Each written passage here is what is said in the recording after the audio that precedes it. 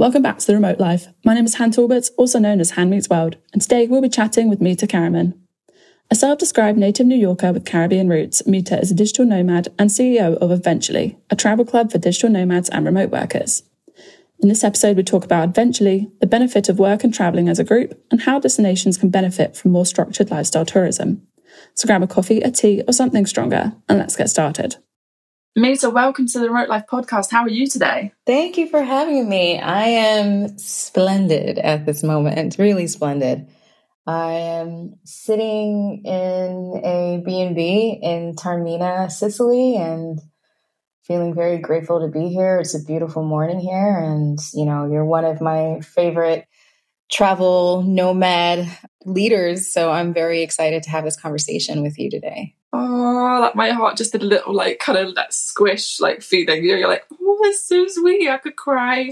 Well, Sicily sounds incredible, and I'm excited to keep watching your content on that. So obviously we're gonna have to keep an eye on that. To dive straight in, though, tell us about you and your remote life journey so far. Sure. So I guess for all of my professional life, or most of my professional life. So I'm currently the CEO and founder of Eventually. We are a travel club for digital nomads and remote workers. Prior to that, I was an attorney for 12 years full time. While I was an attorney in New York City, I had my own law practice, and it was a solo law practice. We didn't have a physical office. We had a virtual office, and I worked remotely. So from 2011, I have been a remote worker, living in New York, working mostly from co-working spaces in New York and such. And when it got to around the year 2017, I was ready to leave New York and go on a full-on adventure. There were a number of different things that were going in my life, primarily the passing of my parents, that it just sort of were the catalyst for me to want to try living somewhere else. So I decided that I was going to try this digital nomad lifestyle out. I actually had a legal client who was a nomad. She was a public speaker and a writer, and this woman was kick-ass. This is not a woman who messes around with her work. She always took her work seriously, and because I was a lawyer, of course, I got to see that this woman actually was making substantial money. But then she was a digital nomad in Asia, and from the United States, and then she was nomading through Asia, and I became fascinated with this. So I first saw this when we were working together around 2013. That was my first exposure to the nomad life, and it wasn't four years later till I actually acted on it and started off. And it was intended for me in 2017 to do a 3-month stint. And now it's been 6 years. Let's see. Am I counting right? 17, 18, 19, 20, 21, 22, 23. Yeah, 6 years. It's been 6 years. And on top of that, not only have I committed to this lifestyle for the past 6 years, but I also evolved and switched my career from being a full-time lawyer to working on a nomad company called Eventually. That's really, really awesome. Before we dive into Eventually, I'd be curious to hear your thoughts, because I think what you mentioned about you didn't decide to just do it overnight, right? Become a digital nomad overnight. It took you a little while. Can I just ask what your thoughts were before, I suppose also what was maybe holding you back? And then sort of obviously you did the stint, but then what changed that thought process from, oh, I don't dare, to I did it?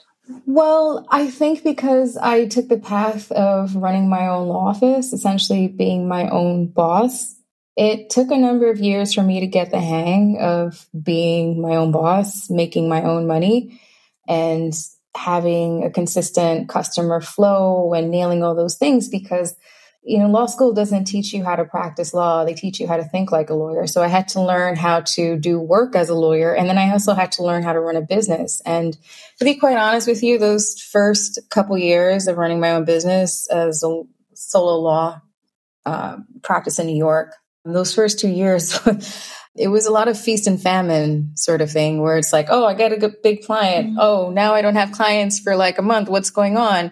Because it takes a while for you to also get referrals and for people to know what you're doing. The way this whole thing started, I was intending to go have a nice, cushy job at a law firm. But, this was around the time there was a recession and 2008, 2009. And 2009 is when I got barred. And most of the law firms that I wanted to go and work for, they had hiring freezes.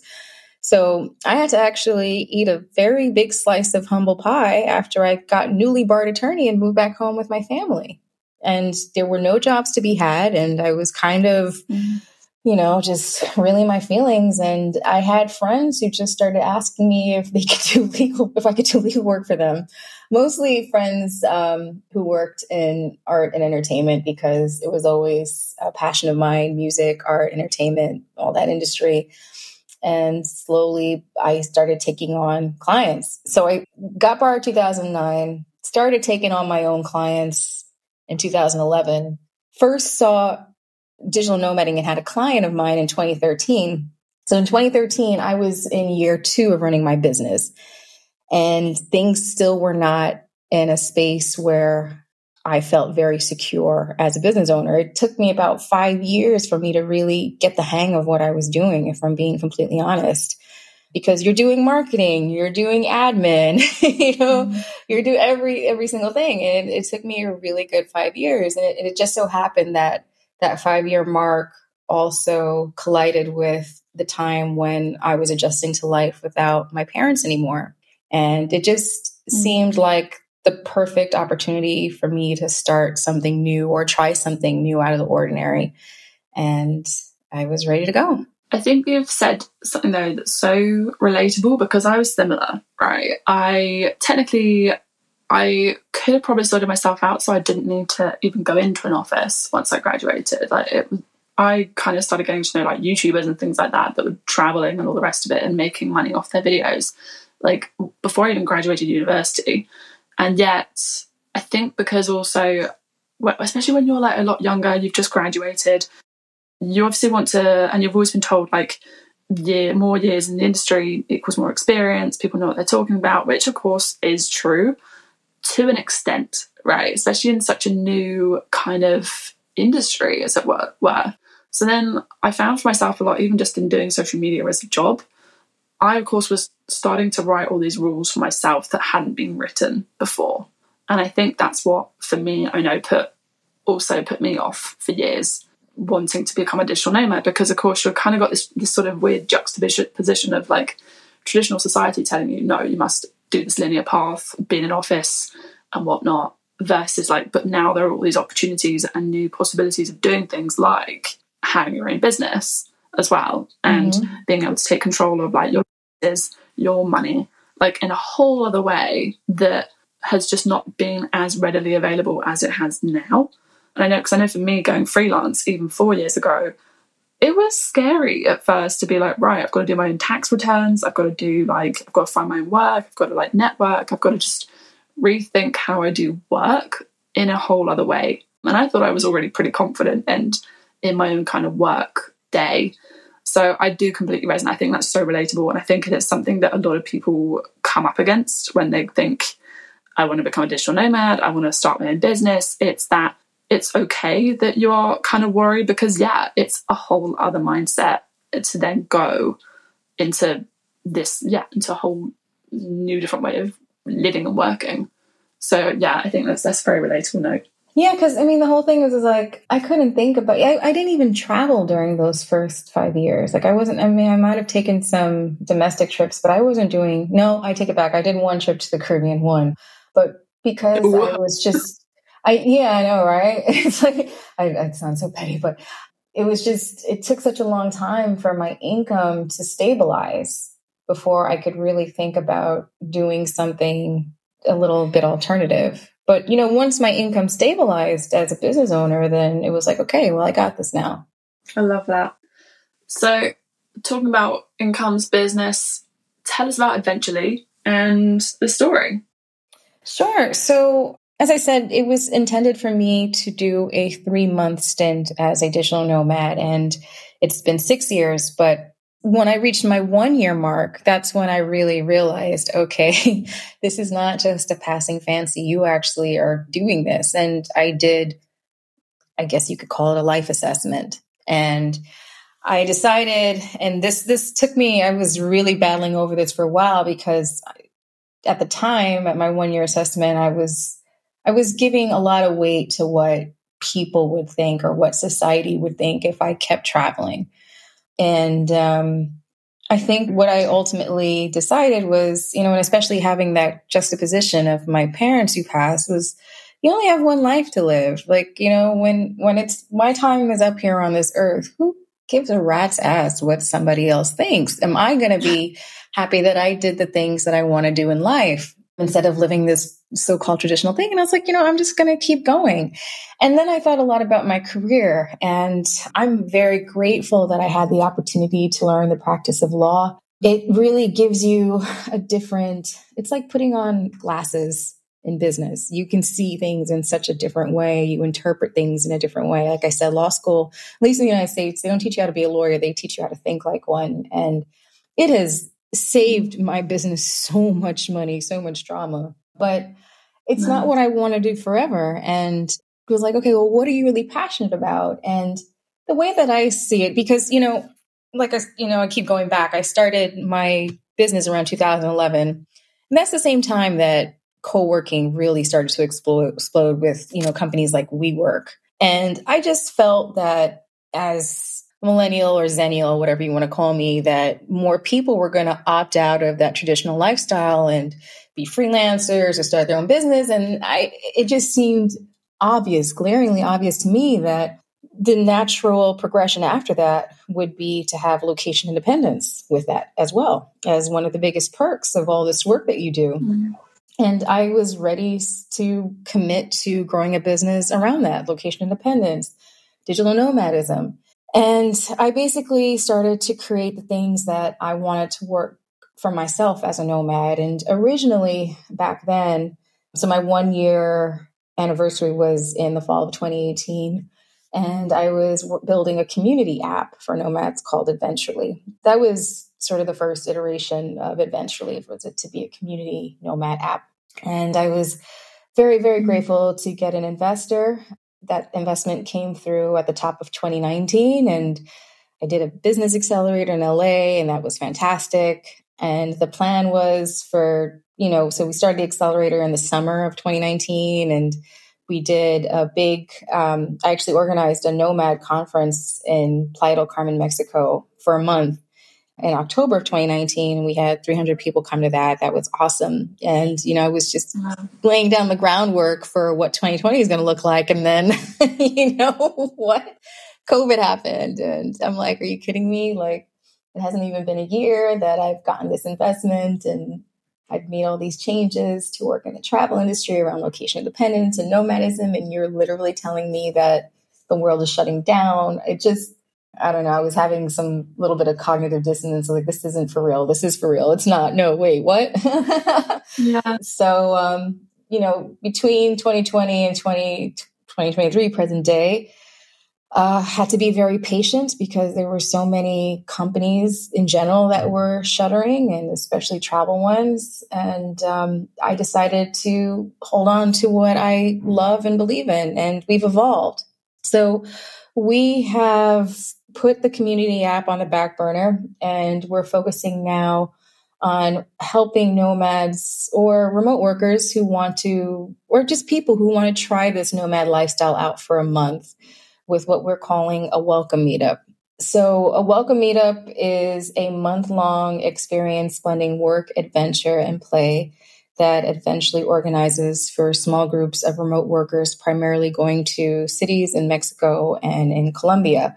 So it also comes with a little bit of travel concierge assistance. So prior to booking, you're going to get a guidebook to your destination. You're going to get 2 one-on-ones to help you sort out your housing, because housing is not included.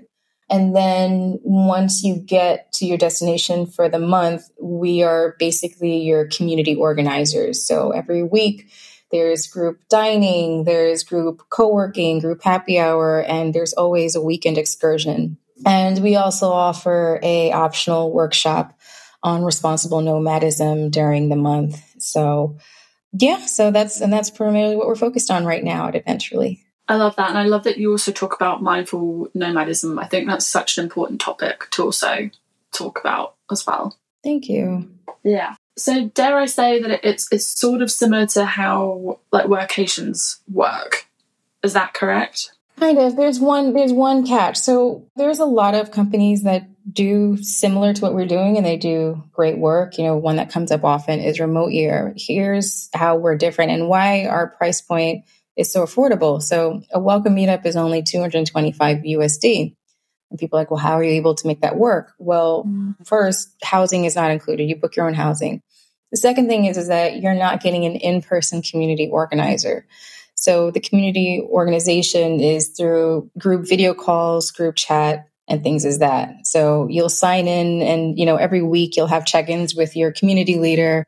There's a Slack group, a WhatsApp group, and an itinerary. We just do all the coordination for you. So for people who maybe want to invest their nomad budget into maybe a more plush or more cozy housing and, be able to allocate their budget to places they want to go in between, I think it's a good choice for them. Because when you buy an all-inclusive nomad package, while you do get convenience, you may not necessarily get to do the individual things you want to do, and you may not necessarily get the kind of housing that you want to get as well, if that makes sense.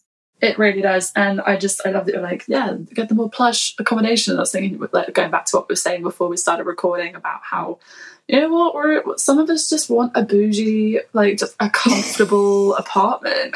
Right? Like, and that's okay. We all have our different needs. Yeah, I mean, I've seen some of these nomad things where it's like, oh, you're paying, $3,500, $4,000 for a month, and then you're doing a shared single bed room. What? And it's like, what are you talking? And it's like, you can use that budget and have like a nice apartment for a month.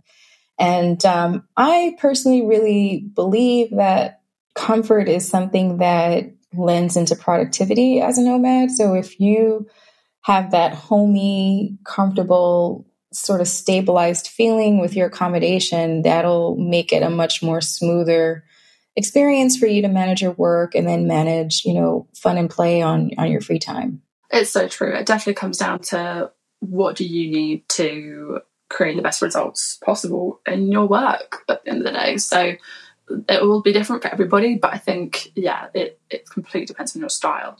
So is it fair to say that that eventually is a bit more for the individual worker, or is it for teams as well? More for the individual worker. It would be amazing if we could do teams, but I think that it's okay to not be everything. I think it's okay to have specialization. I think that there are some companies out there that do team retreats, and that's what they do, and that's what they're known for, and they do it well. I don't know. Like right now, we feel very comfortable and very confident in what we're doing, and potentially down the line we might do team retreats. But I'm very comfortable right now with where we're at, and I'm also comfortable, referring clients to those folks who are doing a great job with the team retreats. I think that's an important distinguishing factor as well, is the fact that, like, just because you have a concept doesn't mean that you have to be in competition with everybody, right? There's room for everybody, I feel, in their different styles. And, there's 7 billion people on the planet. You've got enough people that you could probably accommodate. Yeah, it's sort of that thing when you're going to a restaurant menu and, it's nice to flip through the menu, but you don't want to spend a half hour flipping through a menu. There's some menus where it's like they have 5 things you can order and you want just that one thing anyway. So, yeah. And it's done well. Yeah. And I would also say in terms of the customer we're dealing with, a slightly older nomad, I'd say most of our nomads tend to be in their 30s. Most tend to be above 35. And the one thing that I don't want to have to our customers when we stress is we don't want them to feel any FOMO.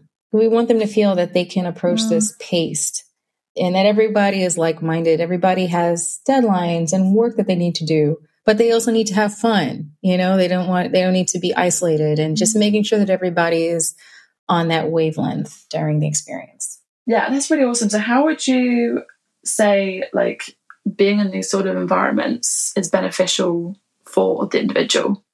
I think it adds a boost of creativity to step outside of your comfort zone. And for some people, it can be a challenge. For me, it inspires me to double down even harder when it's time for me to work. And it also inspires me to do my work faster so I can have time to explore. Sort of this like carrot and the stick thing. It's like, okay, I just got to Sicily. I have 10 things on my to-do list this week. And the faster and the quicker and more efficient I get them done is the faster I can get out and enjoy Sicily. And wow, who wouldn't want to go out and enjoy Sicily? So that's sort of the way that I've used nomadism as a productivity hack for me. And I think that a lot of people can also as well if they understand that. Yeah, I love that. Preach. Like, say it louder for the people in the back. That's all I'm going to say. And then for destinations, because of course, like, obviously you and I know we've been doing the Long Stay Dubrovnik program for this last year, and well, you know what I mean.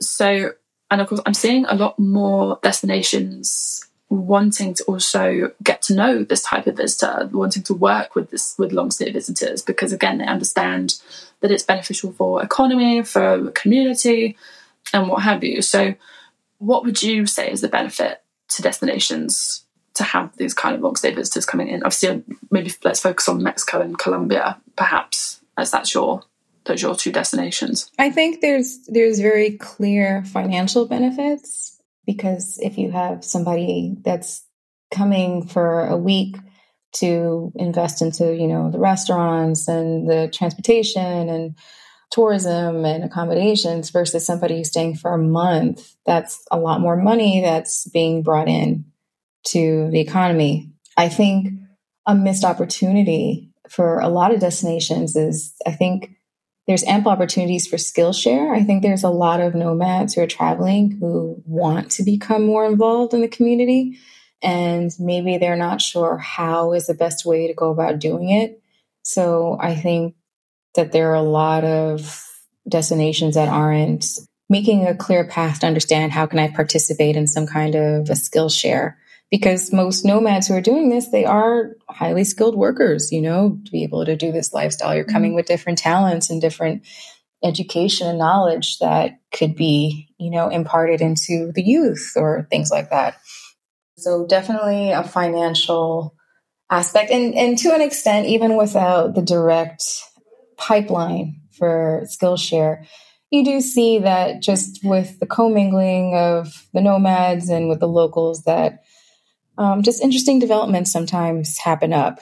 Now, all that to say, one of the things that I am extremely passionate about, and we touched on this briefly, is responsible nomadism, because I do think that I hope that destinations that are looking to attract remote workers, that they prioritize that, because I feel like nomadism inevitably, once it gets so popular in a destination and it sort of like hits this climax, then there also comes with it this animosity sometimes from some locals who may feel resentful for our presence, or feel, and I'm sorry, you might hear some noise in the background.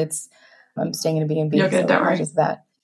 They might feel some resentment to see this other community that's living alongside them and sort of on the periphery, where they start to feel like they're the outsiders in their own home, in their own community. And I've seen that in certain parts of the world.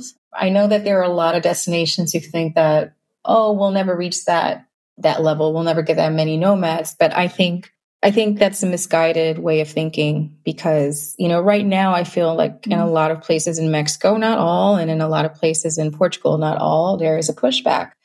And, with that pushback, it might inspire some people to look at other destinations, or it might inspire new nomads. I hear a lot of new nomads that I speak to who haven't done it, and they're asking me for advice. They're saying, oh, well, Mexico and Portugal were top on my list, but it seems if I'm reading in the news that there's a pushback, where else can I go? So I'm getting that as well. So I see the economic impact. It's great. It's wonderful. There's no reason why a local destination shouldn't go for it. But I think it also needs to be managed effectively, with understanding the nuances around how to manage that once the nomad population starts to really grow, and how that could affect the locals. I honestly couldn't agree more. for destinations who are going, right, okay, we don't want to end up, say, like, sorry to call out here, but like the next, say, Lisbon, the next Canggu, or like the next Playa del Carmen, right?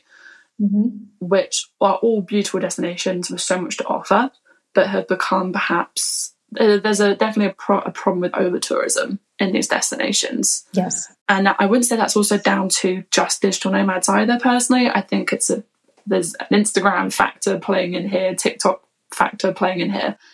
But what would you then suggest to destinations who are going, well, how do we then build this?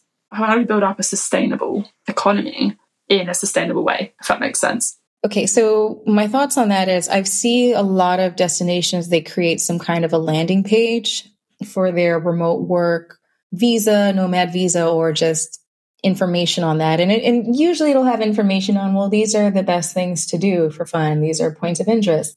And this is visa interest. And I think that same landing page could also include information on how to approach their nomad journey responsibly and give back to that particular community. So I think those landing pages that we see oftentimes, that's a good point to also have the destination create their own framework around that, whether that's sharing charities that nomads can participate in, or opportunities for Skillshare, or just general societal, cultural things that they think that nomads should be aware of to create a harmonious environment between them and the locals. Awesome stuff. Well, Mita, it's been amazing to chat. I have one last question. So, fill in the blank. Home is where? Home is where your heart is, honestly. So if your heart is on a plane, then that's home. If your heart is in Dubrovnik, that's home. So it's wherever your heart is. I mean, for now, my heart beats across a lot of different destinations. So I'm following that pathway to my heart.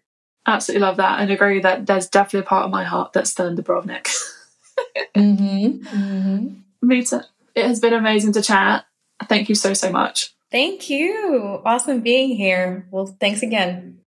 Thank you so much for listening to this episode of The Remote Life, and thank you, Mita, for taking the time to speak with us. You can find links to Adventurely and Mita's profiles below. Thank you so much again for listening, and we can't wait to remote work with you again soon.